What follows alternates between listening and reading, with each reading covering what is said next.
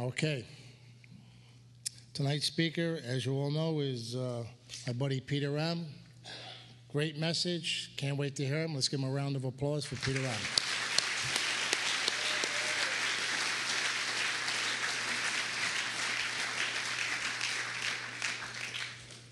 Thank you. Okay. My name is Peter. I'm a recovered alcoholic. Grateful to be alive and sober and part of a sacred place called Alcoholics Anonymous. And once again, thank Rachel and James for this kind invitation to me to share with you. I was just reading a story about something. And it goes something like this. It was a monk doing some traveling.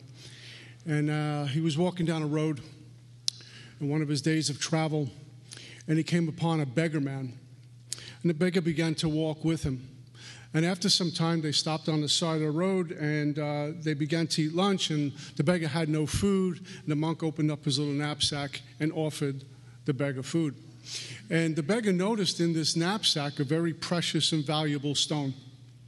And he says, "I want that." And the monk gave it to him. And once he had it in his possession, he took off running down the road, jumping for joy because he knew wealth was on the way. He would be a very rich man because of this precious stone. And the monk went about his walk. About 3 days later, the beggar returned to the monk and gave him the stone back. And the monk said, "What's wrong?" He said, "I want this." He said, "I want what's in you that enabled you to give me the stone." Right?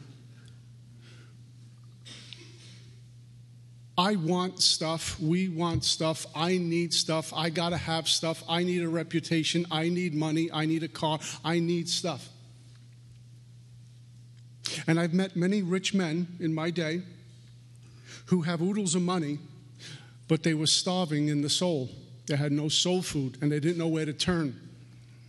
And they would reach out and try to get stuff, live a glamorous life, achieve more, climb the corporate ladder. The ladder was always against the wrong wall when they got to the top anyway, and always feeling empty on the inside. I just got something called high def on my TV finally. All right. You would think I invented electricity when I turned the TV on. This was a great thing. Now I have a nice flat screen in my bedroom and in my living room. But with the high definition, the first thing that went to my mind is I need a big TV now. Football Sunday, I got to go out and buy it before Sunday. And for about 10 minutes, this was very important in my life. And then the quiet voice says, "You don't even deserve a television." And the reality is, I don't deserve anything. And I speak for myself. I don't deserve the car I drive. I don't deserve the relationship I have. I don't deserve speaking here. I don't deserve the clothes I wear. I don't deserve recovery based on my track record, based on my brokenness. And yet the ego thinks I deserve, I need more, a sense of entitlement. And I fall in love. We can fall in love with the reputations we think we have or the ones we've created, which becomes spiritual death. I get to do this a lot. I get to do this around the globe. If for a moment I was to think I was somewhat special, a little bit better than the next AA, because I travel so much to go present at AA conferences, it's spiritual death to me. Usually during the Super Bowl or the World Series and the teams are playing, the athletes, the real good ones, don't even read the newspaper. They don't want to read about their own headlines because they may fall in love with their reputation, which is deadly. And as someone who's trying to grow spiritually, I pay no attention to that. What I do pay attention is to one thing, and the only thing that matters in my life is God. I've had some money in my day and was absolutely miserable. I was in a falling apart marriage and I had lots of money. And I've been flat broke, filing for bankruptcy, and never been more content. I like to have money in my pocket. I like to wear nice clothes. I like to have nice things. But my life is not dependent upon that. They're wants, not needs. And what's interesting, when the ego gets its arms wrapped around that, the wants turn into needs. And it's spiritual death because now I place something before God. I think I need to do things, and what I want to become is vastly different than who God wants me to be. It's two different rhythms. And I can give lip service to this power called God. I can talk about God all day long and the great things I'm doing. And I'm such a humble guy. But if you walk with me, you will find a complete dichotomy in my life and what I say. They conflict. I have hypocrisy in my soul. And that's just our brokenness. And when I get to a place, which I have several times in the last 25 years, where I am surrendering, even though it's a daily surrender for me, but it's that surrender that I come to terms with. I'm flawed, weak flesh born into sin. Not only just flesh, but flesh, the spirit, everything I touch, and all the things I want. Weak, broken. And when I come to God with that, in that surrender, something else happens. There's nothing left but me in the raw before my Creator. And at that point, I can begin to grow spiritually. And interesting what 4 through 9 does. And we give a lot of lip service in AA to 4 through 9. Oh, I got to do steps 4. I got to do my 4th step because everyone else is doing it. 4 through 9 is the ripping away and the pruning to get me right to go out there to be of service to one thing, one power, one being, and that's God. And God allows me to take this into my homes, occupations, and affairs and work with other drunks. The pruning is necessary. The work is necessary to remove me from me, to experience the death of self before the physical death. It's only going to happen with God's power, not by making AA meetings, even though they're vital to my recovery. I know lots of folks who look very angelic for an hour. Don't meet them in the parking lot, and God forbid, cut them off. You're going to war. Right? Because what happens is in the removal of me, and little by slowly, God puts me back together in His time, on His terms, the way He sees fit. That's another surrender by me, because I'm not in charge of this. I'm not designing this. I've been given a design for living that works. I don't have a design for living that I offer to God that might work. And a lot of the things that God's leading, the roads that God's leading me down or preparing me for, I don't like. They're uncomfortable. It's a dismantling of me. It's a narrow road to which I'm going to pass. The ego gets frustrated by that. But what happens is I'm fueled, I'm driven, I'm moved, I'm filled with God's Spirit. Infinite love, infinite mercy, infinite power, infinite compassion. And we got to look at who, during our day, do we commend our spirit to? To my job, to my money, to my relationship, to my car, to my reputation, or to God? We do a reflection. We do a gut check during the day, step 10, my walking around step. I do an inventory at night. How many times have I offered my spirit to something else? You take charge of me. You own me. And for a brief moment we did. That big flat screen TV had me. I got to get one. I got to get one. Because I'm incomplete without this big TV. I don't even watch that much football. And the ego is always trying to weasel itself in just a little by slowly push me away from God. And it's a daily surrender. My sponsor suggested to me, because I hit my knees when I pray. He says, how about even bowing before God? As a humble servant, not only knees, but bowing before God. Just to show your readiness and your willingness to be changed, to experience a huge, spectacular upheaval as a humble servant. And so I do. And then interesting things happen. We often talk in AA how we're always going to be powerless. I'm always going to be powerless. That's contemporary AA, middle of the road. I'm always going to be sick. We get great power even though I'm broken. We get great power in Alcoholics Anonymous because we go work with other drunks and get them well. We're like the Red Cross of the world, right? You go into a drunk's house and do a 12-step call. The wife is saying, get him out of here. Don't bring him back. Or she might say, is he coming back? Who are you guys and where are you taking him? The house looks drunk. The house smells drunk. The house looks like fear. The house smells like fear. You can cut it with the knife. The children are uneasy. The pets are uneasy. The house looks dingy. The house looks like it's sick and suffering. And then we get that man, we get that woman, and we transfer the power of God that we have. We take time, the selfish and self-centered, the self-seeking, self-absorbed, fear-driven people take time with the opposite-looking lifestyle to spend time with a drunk, whether we're barking at the drunk or wrapping our arms around the drunk, and we work with them. And we get them into 4 through 9. And then they get rocketed into the world of the Spirit. You go back to that house. By the way, you don't need a year to do that. That can happen in 30 days. That can happen in a couple of weeks. Dr. Bob had them doing it right away. And you go back into that drunk's house. The house looks different. The house smells different. The house feels different. The house is a God house, whether they're Al-Anon members or not. That drunk is awake, and that power in the Spirit is that powerful. I'm not supposed to be here.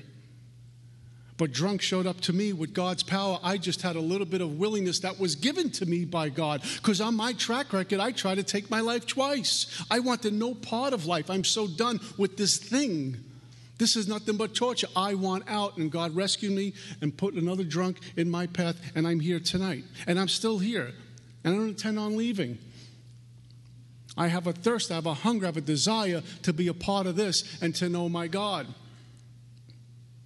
My week consists of, besides work and going to meetings, in my quiet time, I'm reading my big book, I'm reading scripture, I'm doing things, I'm doing spiritual homework, self-inflicted, self-imposed spiritual homework, besides what my sponsor gives me, because I get to do that. I get to seek my God, I get to experience God. This is all the work, the results of 4 through 9. You know what drove me there? Step 1. The pain and misery in step 1. Now, we'll forget sometimes where we come from, and I don't use remember where I come from to keep me moving, but when it's an internal condition of step 1, when we have surrendered, truly surrendered, and God has to become everything in my life, because I've been beaten so bad that I know as soon as I put my hands on something, it turns to garbage anyway. God becomes everything, and suddenly everything gets better. I'm not talking about financially or what I own, but the internal condition. I am a rich man today, internally. I'm a wealthy man today, internally, because my Heavenly Father feeds me every day. So some of us have had spiritual experiences. We went through the work a year ago, 5 years ago, 10 years ago, and we're all pontificating at AA meetings and speaking all over and sponsoring 6,000 guys, and giving them advice, stuff we don't do. Mm-hmm. And when you ask them how you doing, so I went through the work 10 years ago. And what my sponsor said to me one day was this. He said, "Did you eat today?" I says, "Yeah." He said, "Why?" I said, "Well, I'm hungry." He said, "But you ate yesterday. Why do you need to eat today?" We had a spiritual experience a long time ago. Don't you think I need to eat today to get my soul food and nourish the spirit? Because that is the most important thing in my life. Because of that, I'm able to have a relationship. I'm able to show up for work. Some days I do a great job at work. Some days I don't do a good job at work, but I show up. Sometimes I have lots of time for guys I sponsor. Sometimes I don't, but at least I show up. And God allows me to do that. And intentionally, I haven't hurt anyone in years. Unintentionally, perhaps. Intentionally, no. Seeking a vendetta, seeking vengefulness, treachery, things like that, all gone. Sneakiness, manipulation, deceitfulness, it's all gone from my life. And I say that as honest as I possibly can. Intentionally, I haven't hurt anyone in a long time, which is a complete opposite of the way I lived. When I was breathing, I was hurting you. Because not only was I broken, but I was full of me and contempt for everything. You were an obstacle. You were a problem unless you were going to give me something. I'm so grateful for the work I get to do. This power that we talk about cannot be understood, but can it be experienced? I'm not a seeker of faith or belief anymore. I was talking to some young ladies in this program I work for. I'm not a seeker of belief or faith anymore. I'm a seeker of experience. How did I get to know booze works? By trying it. Right. How did I know those powder work? By trying it. I saw you using it. I said, "Well, you look pretty good." But until it went in, I didn't know it. I saw it experienced with blue pills, red pills, green pills, polka dot pills. Give me more pills, give me more drink, just give me so I can experience what you got. Well, God's the same thing. I need to experience it. And part of this process is about removal. In order to experience the truth, the false must die. 429 will do that. It will challenge everything. It challenged everything that I thought about life, all my identities, all the things I thought made me, all the things I thought were God. Anything I come up with God in my mind is not God, because it's my mind that's feeding it to me. I thought Charlton Heston, 10 Commandments, was God for years. Yeah. I don't even know if God has a beard. I don't even know who God is. It's a great power, all love. But I'm willing to show up to the altar and surrender to this power, to the carpenter. And not much is needed for that walk. In fact, nothing is needed for that walk. Nothing is needed from me by my God for the spiritual walk other than me willing to walk with him. That's all we need. Same thing in AA. All we need is a mustard seed of willingness. We don't need anything. A sponsor's not going to take your bank account information. Are you the right color? What neighborhood you're from? Are you willing to go to any lengths? Let's do the walk. We'll walk together. That's all that's needed. And yet, we get so attached to so many things that I need to get well. I need a cell phone to get sober. I hit that a lot. I'm in a treatment center business. I don't know what's going on with anyone on the... Guys, I'm sorry, 25 and under, it's a different planet. Or I'm getting really old, I don't know. I need a cell phone to stay sober. And I need my laptop, and I need to be on Facebook or I'm going to drink. What?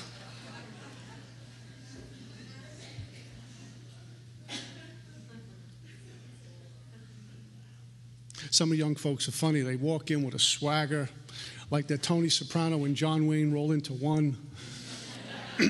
I've been in prison. I did the worst drugs in the world. Can you call my mom for $50? I need cigarettes.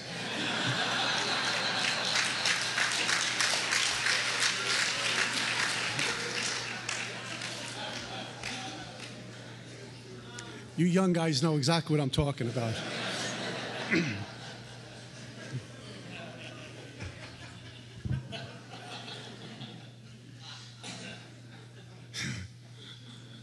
Oh, Lord, I'm going right to hell after this.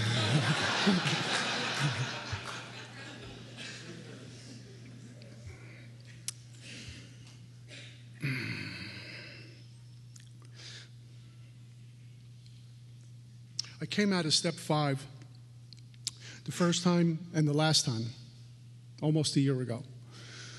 Whole bunch of times going through the work. Came out of step 5. Now what? I did this big body of work again.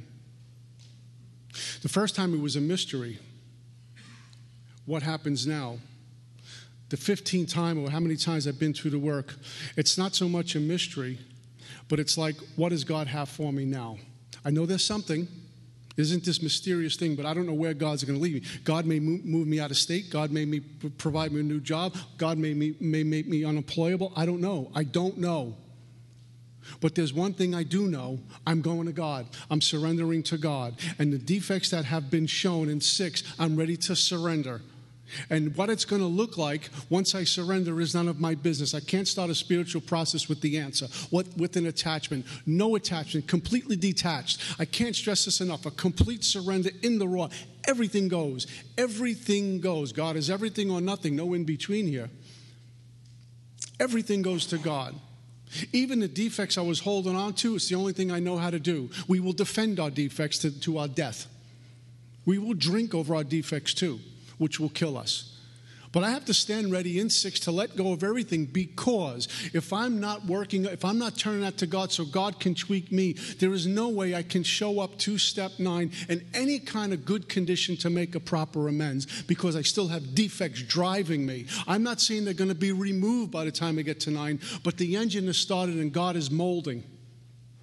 I can't go loaded with defects with a lack of willingness to your house to be removed of defects and make amends to you, because I'm still going to be full of self-centered, self-absorbed, self-seeking, my reputation, my ego, fear, insecurity. I'm going to give lip service to it, and you will see right through it. And it's the same guy who showed up to borrow money from me 20 years ago.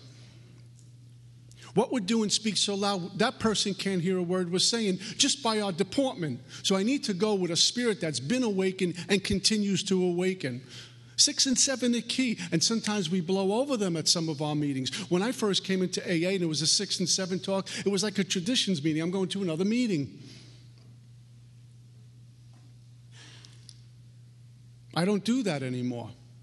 Another thing I do is study my traditions in AA history on my own time because it's that important to AA and me as being a member here. Where did we come from? 6 and 7 are key. I think I said last week, what would happen if we remove 6 and 7 from the 12 spiritual principles? How lopsided would it be to go from step 5 to knock on your door ready to make amends, loaded with my stuff? Now, there's a lot of work, a lot of transformation that happens in the force feeding of humility in 5. You can't deny that. Unloading your life, your deepest, darkest secrets to another person is a force feeding of humility. Some of the edges get worn down a little bit, but we still got stuff. And so I need to show up to step 6 with a willingness to have everything removed, surrender to God again.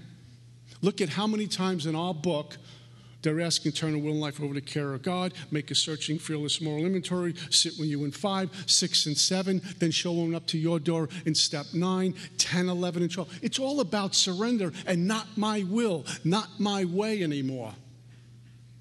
How can I serve you if I'm not surrendering to God? I'm coming to you, but I want something still. I'm a self-seeker even when I'm trying to be kind. That makes sense? Yeah? And I close that body up, work up in 6 and 7 with an amen, the end of 7-step prayer. Because I'm out of the searching, I'm out to go in and heal now, reconcile, to fix, to amend. All the while walking with God. And it's great things happen here because we start to, if we haven't already, we will start to experience God's abundance right here because we're truly doing God's work. I'm going back to you and I'm going back to you and I'm coming back to you to let you know the way you were treated was wrong, inappropriate, and I'm here to make it right. And it's not even, hey, I'm sorry. It's to fix it. God's great power. God's not so much interested in my falling short or my sinful ways. God's interested in one thing. One of my children has left the flock and I got to bring him back. I'm instantly forgiven anyway. Well, imagine what a great God. And sometimes I think I'm a God bigger than God because I won't forgive myself. Oh, I can't forgive myself. I can. But God has. Who am I? I think I said last week, and I don't want to break a tradition here, for me personally, my God went to the cross so I can be forgiven and made pure. Who am I to stand at a podium or at a meeting and say, oh, I can't forgive myself? Who do I think I am? Oh, here comes reputation, here comes ego, here comes me. So I surrender in the 7-step prayer with an amen. And now I need to take the bit in my teeth and go out and see the people that I don't want to see. Even see the people I do want to see. But it's not about me and my reputation. In fact, in 9, I might lose the reputation that I think I have. It all starts with my willingness in 8, which sometimes we skip over in some of our meetings. There's a preparation. Bill was great at this. Bill split steps all over because he knew someone like me was going to come along and find a loophole somewhere. Oh, got a gap, can sneak through. So he prepared me with the list that came out of step 4. And what I have found every time I've done this work, that even though I had a list of harms that came out of 4, there were more that didn't come out of 4. God will reveal more. And so my list grew a little bit. And my job in step 8 was to look at the list, knowing this list is still incomplete. Whether I have 100 or 200 amends, it's still incomplete because the further along I go, and as the ground gets more fertile, God will give me more to go out and fix. And if I'm falling short currently, it's more amends to make. Great thing about amends. Talk to folks about amends. How you doing with amends? How you doing with amends? How you doing with amends? And new amends pop up. So I prepare, I have a list, and I create this list. After prayer, I seek God to create the list, even though it's right in front of me. I don't know what more is going to be revealed from my God. My mind, my intellect can't see that deep. There's truly a God work here. And I have this list, and then I would pray to go make amends to every single person on the list. By the way, I'm not on the list. God's on the list. People are on the list. Places are on the list. Things are on the list. Mother Nature's on the list. Animals are on the list. Anything. Everything but me is on that list. God gave me you and AA and him and my big book. I'm done. I don't deserve any of this, and God keeps feeding me stuff. I'm done. I don't know how I make amends to myself. I mean, buy myself a shirt, pay myself the money back. I mean, what do I do? Right? Well, I have to make amends to myself. How about working on selfish and self-centered? Let's start with that. Right? These people on this 8-step list for me were all walks of life. Drug dealers, gangsters, family members, pimps, prostitutes, you name it, they were on there. All of them. My job in Step 8 is not to say, I'm going there, I'm not going there, I'm never going to go there. My job in Step 8 was to turn to God for a spirit of willingness to go to every single person on that list, whether they were in jail or on the street. None of my business. My job was to be ready to go see every single one. It's God's business who he's going to send me to. Step 9 tells me, except when to do so would injure them or others, they throw caution to the wind here. And it's very important that I seek counsel with the sponsor on the people I'm going to go to. Because even my good motives have shabby ones in the middle of that. An alcoholic with a motive should be considered armed and dangerous, by the way. Right?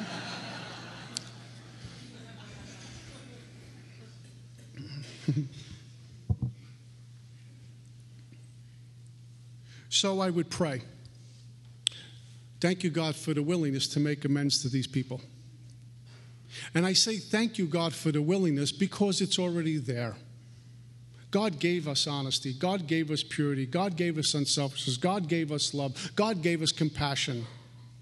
In my brokenness, it was lost. In my self-serving ways, my self-seeking ways, it was lost. So I'm affirming what God gave me. That's just a prayer I work with. Thank you, God, for the willingness. Right? And then I pray. And I continue to pray. And then I have some people on the list, and off I go after seeking counsel from a sponsor. And sometimes I'm in the middle of amends and new amends come up. I put them on the list. And what I do with this list is I list the person's name, the harm caused, what I'm clear of, and a contact a number or an address. And if I don't, I put a little question mark, and I put all these on little index cards. It keeps it nice and neat for me. John Smith stole $20. Telephone number. Got it. Pray for the willingness to go see John Smith. Right? And so on and so forth, employees, and I keep praying for the willingness. And it's interesting, in our big book, in Step 8 and 9, twice, once in 8, once in 9, they remind us about going to any lengths for spiritual experience. Because they know I can get real lazy here. I finished my 5th step, did a little 6 and 7, made a couple of amends, I got my list, things are going good, everyone knows me, I know where the coffee is in the back room, I know everyone in the room, I have a sponsor, I speak a little bit, I'm gold. I have to go to everybody. I know they say everybody. You have to go to everybody. I'm me. I don't have to go to everybody. And he says, just remember, you decide you were willing to go to any lengths for a spiritual experience. Step 10, they says, not to rest on my laurels because I'm headed for trouble if I do. It's constant moving, constantly moving, growing or I'm going, growing or I'm going. Enhance the spiritual experience. Well, I don't know about you, but if I taste a little bit of God, I want more God. I taste a little Jack Daniels, I want a vat. I like the effect produced by God. I like what it's doing for me. I like how it's affecting other people. I like the condition of my life. I like now serving God and being of help to other people. In fact, when I show up to you and make it right somehow, some way, I feel a lot lighter about everything. And I start to experience halfway through amends, 3/4 way through amends, the very first time, the wearing the world like a loose garment. I know what he meant by that. They weren't just words put on a page. When our big book says we go through the archway and walk a free man or woman at last. Keywords, at last. Lots of things I felt freedom for a short time, but not permanently. When I'm out making amends and doing what I have to do and taking responsibility for the harms I've caused, somehow I feel a lot lighter, a lot freer. I wear the world like a loose garment. Stuff is not at me. I can walk down a block and not have to worry about who I bump into anymore. In fact, if I do bump into you and I owe amends, I am in a place of readiness to fix it right now. That's great power. I've been given great power. You've been given great power. We've been given. And I don't run back to an AA meeting and say, I made amends to get another 9-step notch in my belt. But I will talk to a newcomer about the importance of amends. I had someone call me early around 5:30 today. And they were really struggling. Folks from up north, really struggling. And we spoke. And this person has no 11 life. No prayer, no meditation, no nightly review. Long gone. Checks in with the sponsor. Checks in like the sponsor. I love when prospects call you. I'm calling just to check in. I'm not the Holiday Inn. But this person calls a sponsor to check in. That just satisfies the ego. That's all that does. See, I did call my sponsor. And then we backed up into 10. There's nothing going on with 10. And we got to 9. This person made a handful of amends and stopped. No wonder why they're not free. No wonder why fear is back on them. No wonder why some of their behavior is inappropriate. They're trying to escape themselves. And if they would only complete their amends that they're consciously aware of, knowing that if they don't complete amends, they will drink again. They will generate some power, which is what 9 does. We generate power that rocket us into 10 and 11. We get more power to take us 1 through 9 again. We get fed. So I gave this person some suggestions. Will they take it? I don't know. But I've seen this over and over and over again. I owe. And I don't deserve what I get. But I owe. I owe. I owe AA. I owe my God. I owe you. I don't think I've harmed anyone in this room tonight. But I still owe you. Because you're all here giving me strength to do this. All coming from God, I owe you. So if you need a few minutes of my time, it's the very least I can do.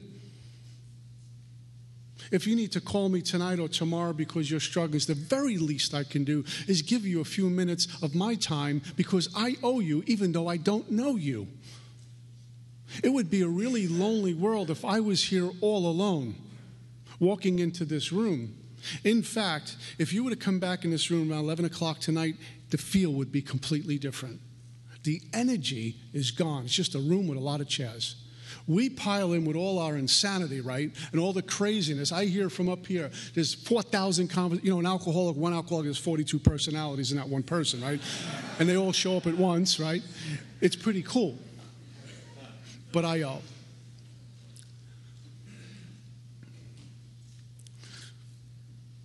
Book says, how to approach the man we hated will arise. We all have one of these. I have this guy on my 8-step list. And I look at his name, and a lot of us have at least one of these. I'm going to him, I'm going to her, I'm going to him, I'm going to him. No, not going there. I'm never going to that person. After all, look what they did to me. I harmed them, but look what they did to me. And that's how I was with this landlord in Brooklyn. And I share this story many times. I lived in Brooklyn. My dad got me this little apartment around Treatment Center number 5, and I trashed the place and got thrown out. And before I got thrown out of there and was homeless, almost burned the place down. I didn't pay rent. It was filthy, and it smelled terrible. I had all sorts of characters walking in. The landlord cursed me out. I cursed him back. We almost came to blows. It was a mess, and I got thrown out. And he was on my 8-step list. Now, when I wrote it, I knew I harmed him. But now it was time, rubber hits the road, to go see this guy. I wasn't going to go see him. I figured he'd just go away. The ego says, oh, it's a long time ago. They don't remember anyway. It wasn't that bad. After all, you're doing good. We'll do it tomorrow. In fact, let me throw this out. How many of us tonight, you don't have to answer this, just think about it. How many of us sitting here tonight have outstanding amends that we could be making right now that won't cause harm in so doing, and we're not? How many of us have outstanding amends this past week, but we didn't go see those people because we got stuff to do? Who's now playing God? Who has a first step problem? If I have 3 or 4 amends I could have made this week, whether phone call, a letter, or face-to-face, and I didn't, And in going to make amends, I won't cause harm. I won't cause more harm. It would be settled. It would be fixed. But I didn't do it because I'm working. I got a date. I got to go to a meeting. I got home group. I got to watch the game. The World Series. It goes on and on. I'm tired. Really? Who has a first step problem? Who's playing God? And do I think not completing those amends has anything to do with me drinking again or not? If I think not completing amends will not affect my sobriety, I'm in for a rude, ugly awakening. Because I am God. And how can I experience God if I'm God? It's a scary thought when one of us believe we're God. Imagine what it's like praying to yourself. Lord, have mercy. Because we come up with doozy plans for simple problems. Right? And so I have this guy on this list. And like I said, I told the story a bunch of times, but I was in a restaurant one time, and I'm sitting with my wife at the time. We were dating to get married. We were married a long time ago. And I'm sitting in this restaurant, and in the back of the restaurant is this landlord. And he's chatting with another fella, except he's looking right at me. And I know this ain't nice. And I can feel my head pounding and the sweat on my brow. And I told this woman, I says, we got to get out of here. We just ordered dinner. We got to get out of here. What's wrong? I'll explain later. Just get out of here. And I ran out. And I called my sponsor. I'll never forget what he said. He says, wouldn't you be talking about you if you saw you in a restaurant? I was not free. I made a bunch of amends prior to that, but this guy was not going to. My book says, How to Approach the Man We Hated Will Arise. It's interesting when we go see these people, those difficult amends, the ones we're sweating to go in, and this is going to be bad. Beneficial things happen. Great things happen. Incredible things happen with those amends that we scratch and claw all the way in. Because my spirit of willingness in seeking God will make it right. And so what I had to do was write lots of inventory on this guy, even though I wrote about him in step 4. There was more inventory to be written. I hated this man, I'll be honest with you.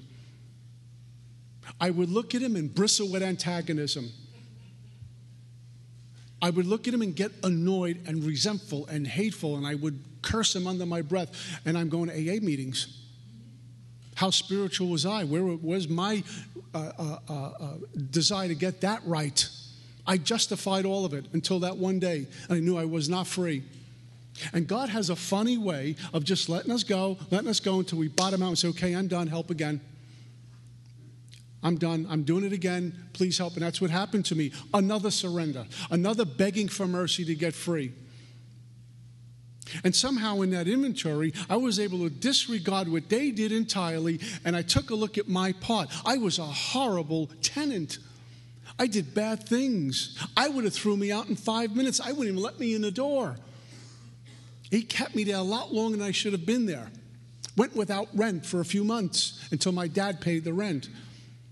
I didn't see that the first time through. And I started praying for willingness. Thank you, God, for the willingness to go see this man. Every morning, and praying for his well-being, for his family's well-being, not for me, for them.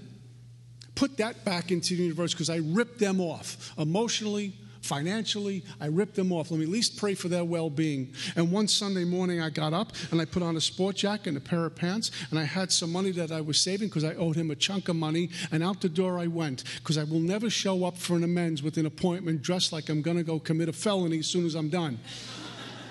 I'm not going to show up with saggies and a baseball hat on sideways with headphones in my ears. It ain't going to happen.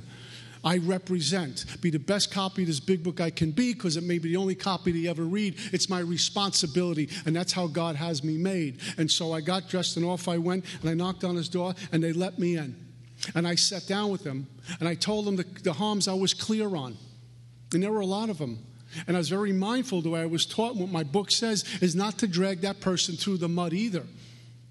There's some things they don't want to talk about. And this really comes into play when, boy meets girl on campus and the men's is doing about 6 months. Or the one-night stands or the little flings we had. We don't need to drag him or her through the mud. They know what happened. I have no right to save my own skin at someone else's expense. My book is clear about that one. And so I went and I presented to them. And I had money for them. this really difficult amends, they embraced. They were happy I didn't live there anymore either. That was another thing. That's true. I've tried to tell this story I don't know how many times, and I never do justice to it. What followed after this amends, I will attempt to tell you. In a nutshell, I don't remember much. What I do remember was walking to my car and suddenly feeling like I was lit up with a light. My eyes began to weep, not of sorrow, but of joy, overwhelmed, complete overflowing. I can't recall my shoes touching the concrete on the way back to my car. It was everything slowed down, and I was electrified. Now, only someone who's had this experience knows I'm not nuts. Newcomers are going, uh-oh, it's one of these meetings. It was euphoric. It was blissful. It was joyful. I don't know if it lasted for 2 minutes or 2 hours. I have no idea. But I've never touched that before in my entire life. I don't remember getting into my car, and I don't remember the drive home. It's a true story. I do remember walking into my apartment. I was never the same. How to approach the man we hated will arise. How to approach the woman we hated will arise. I sought counsel. I went to God. I had my book. I had my amends. And my intent was to make it right. And if he threw me out, he threw me out. I wasn't going there with a reputation to keep. I wasn't worried about what was going to happen. This was truly, Father, this is yours. This has to be made right. And I was convinced beyond a shadow of a doubt that this has to be made right. This isn't about me. The neat thing about amends is for the first time with some of these folks, they're hearing. For the first time with some of these folks, they're hearing, you don't deserve to be treated that way. Some folks have just been trashed their whole life. There's another one. It's what I deserve. Guys, when you go to the woman to make amends, do it the right way, because some of those women, just another guy's trashed my life. It's what I deserve. And you show up and you say, no, you don't. You don't deserve to be treated that way, and I'm going to tell you why. I'm here to make this right. I'm not looking for a date. I'm here to make this right. The chain gets cut. It gets severed, and we free people. We release them. These people were released from me. They couldn't sit around the Thanksgiving table and say, that SOB did this. It was done. And I can go home and have dinner and digest my food knowing I did right. I did God's work today. Free as a bird. About 2 years later, I was in Bay Ridge, Brooklyn, and they had this Halloween feast. It's about 2 miles long on like 3rd Avenue in Bay Ridge, Brooklyn. And I'm strolling along, and there's that guy. And he saw me, and I saw him, and we just kind of waved, nodded. That was it. Mutual respect. It was done. I didn't go, oh, my God. I didn't feel shame. I didn't feel embarrassment. I didn't feel timid. I didn't feel arrogant. I didn't feel pompous. Is another person, here am I, wave, friendly nod, move on. That's the extent of that relationship, but it isn't anger. It isn't hate. I'm not running. I'm free. We're all like a loose garment. Wear it that way, huh? That's all God stuff, guys. Yeah. I had to go see my family. Emotional pull, the most difficult ones to sit with my family. And there were amends that one took 17 years and one took till about a year and a half ago. From the first time I went through the work, because God said, not now. Now's not the time. My job is to chop wood and carry water. Chop wood and carry water. Get the ground fertile. God will do the growing. Spirit of willingness. Father, I'm ready. I show up to South Oaks Hospital, Long Island, New York. I went there 7 times for treatment. One time I went over the wall. I ran away. And the gym coach, the physical fitness guy, chased me about 100 yards. And he said, Peter, don't leave. And I cursed him out, and I went. He got in a lot of trouble for that. Well, I owed him an amends because he almost got fired. And over the years, I sent letters, made phone calls and things like that, and they never put him in touch with me. Well, I'm sober now, about 17 years at the time, and I'm doing some marketing for a treatment center, and I went back to South Oaks Hospital. And I got there a few hours early. I anticipated a ton of traffic, and there were none from New Jersey to Long Island, Amityville, Long Island. And I got there really early, and my head said, let's go for a cup of coffee and have a little lunch. And Spirit says, no, go in. You know when God does that? You got to obey it. And so I parked the truck, I grabbed my duffel bag, and off I went. Now, as I'm walking in, who's walking out? This guy. Out of nowhere. Looked identical from, when I was in there. And I introduced myself to him, and he remembered me. And I made amends to him, and he was thrilled. I was sober, thrilled. I was in a treatment center business, just thrilled I had a life back, because I don't know how many casualties of war he saw in a treatment center. In treatment, most guys are going to go relapse anyway. This was a survivor, me. And I shouted to him the great work God had done in my life. I wasn't apologizing for God. I was shouting God from the rooftops, not to impress. It's just the way I've been made now. I gave all credit to my Creator. And he gave me a big hug, and I went in for my marketing deal, and I went home. I went home free as a bird again. 18 months ago, I got in touch. Someone actually looked for me and put me in touch with someone. The first love. I was 16, 17, 18. We were dating. Not only broke this woman's heart, but I was a drunk. We don't keep good relationships. We tend to do funky things. And I broke this woman's heart. I hurt her family. They adored me. And I disappeared. And we finally got in touch. She said, oh my God, I thought you were dead. Whatever happened to you? Where are you? What are you doing? We thought you dead. My family talks about you often still. We thought you were dead. And I told her about Alcoholics Anonymous, and I made an amends to her. And as I'm making amends to her, she had no clue what was going on. She was totally foreign and separated from AA and recovery and alcoholism. But as she asked me some questions about alcoholism, and then she said to me this, I think my husband's an alcoholic. Can you help him? And she talked to me about how he drinks, how often he drinks, and all the things that we do. All their arguments are about his drinking. The sneaking, starting, can't stopping, makes promises not to start and continues again, over and over and over again. And so I gave them my number and my email and told them where I work, and I never heard from him or her again. But the amends was complete. And I stand ready to help. I told her to go to Al-Anon. Almost 23, 24 years in the making that amends sat until God says, now.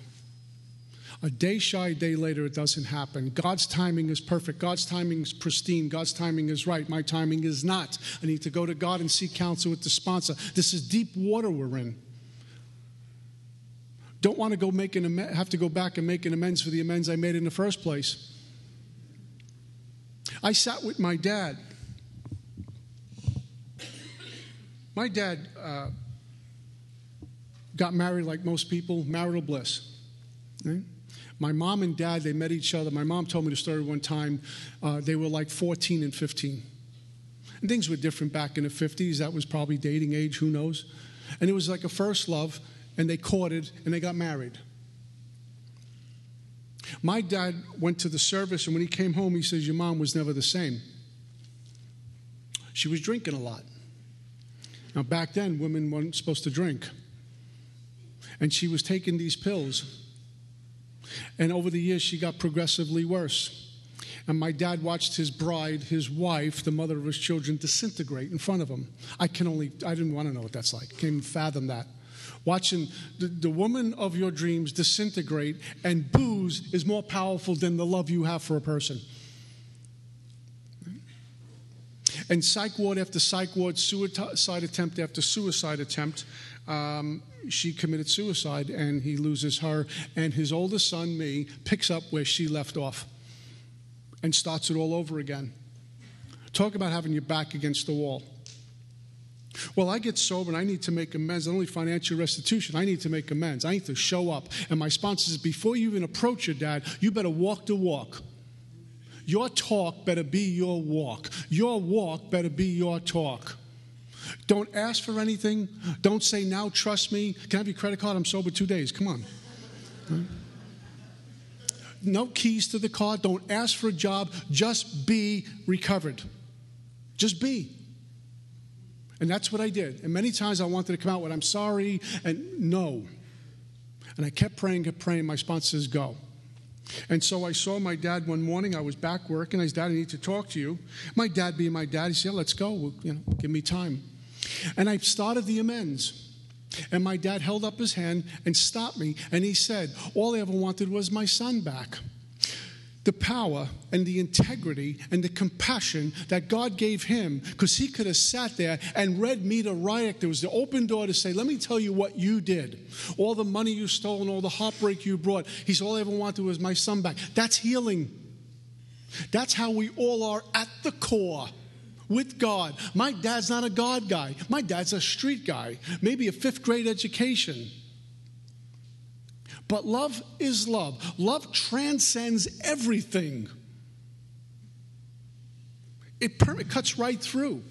And he knew I was sincere, as honest as he had seen me ever, the way God created me to be now, to go suit up and show up and take some heat. All I ever wanted was my son back. He went on to praise Alcoholics Anonymous. My dad praises no one because it's a sign of weakness in his world. He came to my first AA birthday with my entire Marinelli family. This was a sight. They weren't there purely out of gratitude. They were just making sure I wasn't up to another scheme, The next day at work, my dad could not believe what we do. My first speaker was a gentleman, Harold, who had 7 years, and he wept at the podium. And my dad said, I never saw a man do that in front of all these people. And he wasn't looking at his weakness. He was looking at something great, what we're able to do. Because AA gave my dad a son back. And I was able to suit up and show up and make amends. Begin to make financial restitution, because it would take me a lifetime to pay him back. He would take no money. He just says, you keep doing what they tell you to do.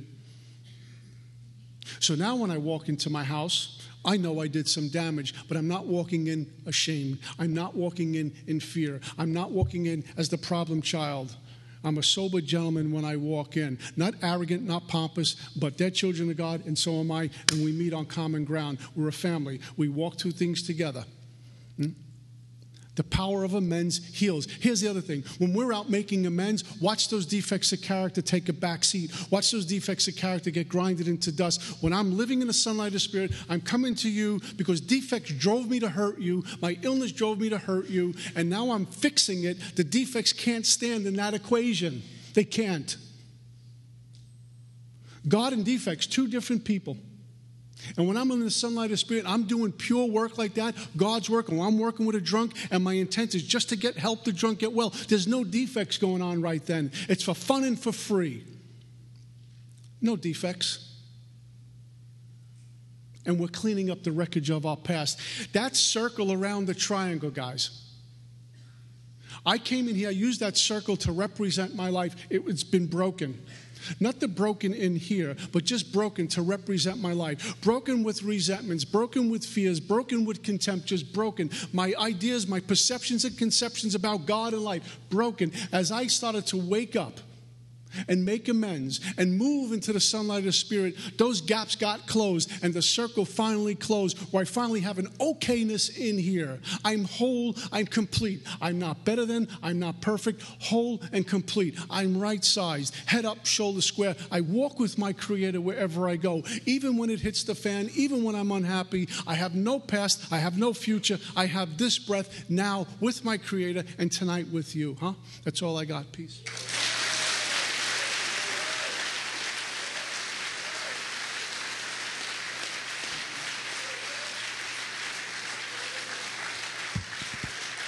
All right. And for the gentleman that went to his first AA meeting, he just got rocketed. You don't even know it.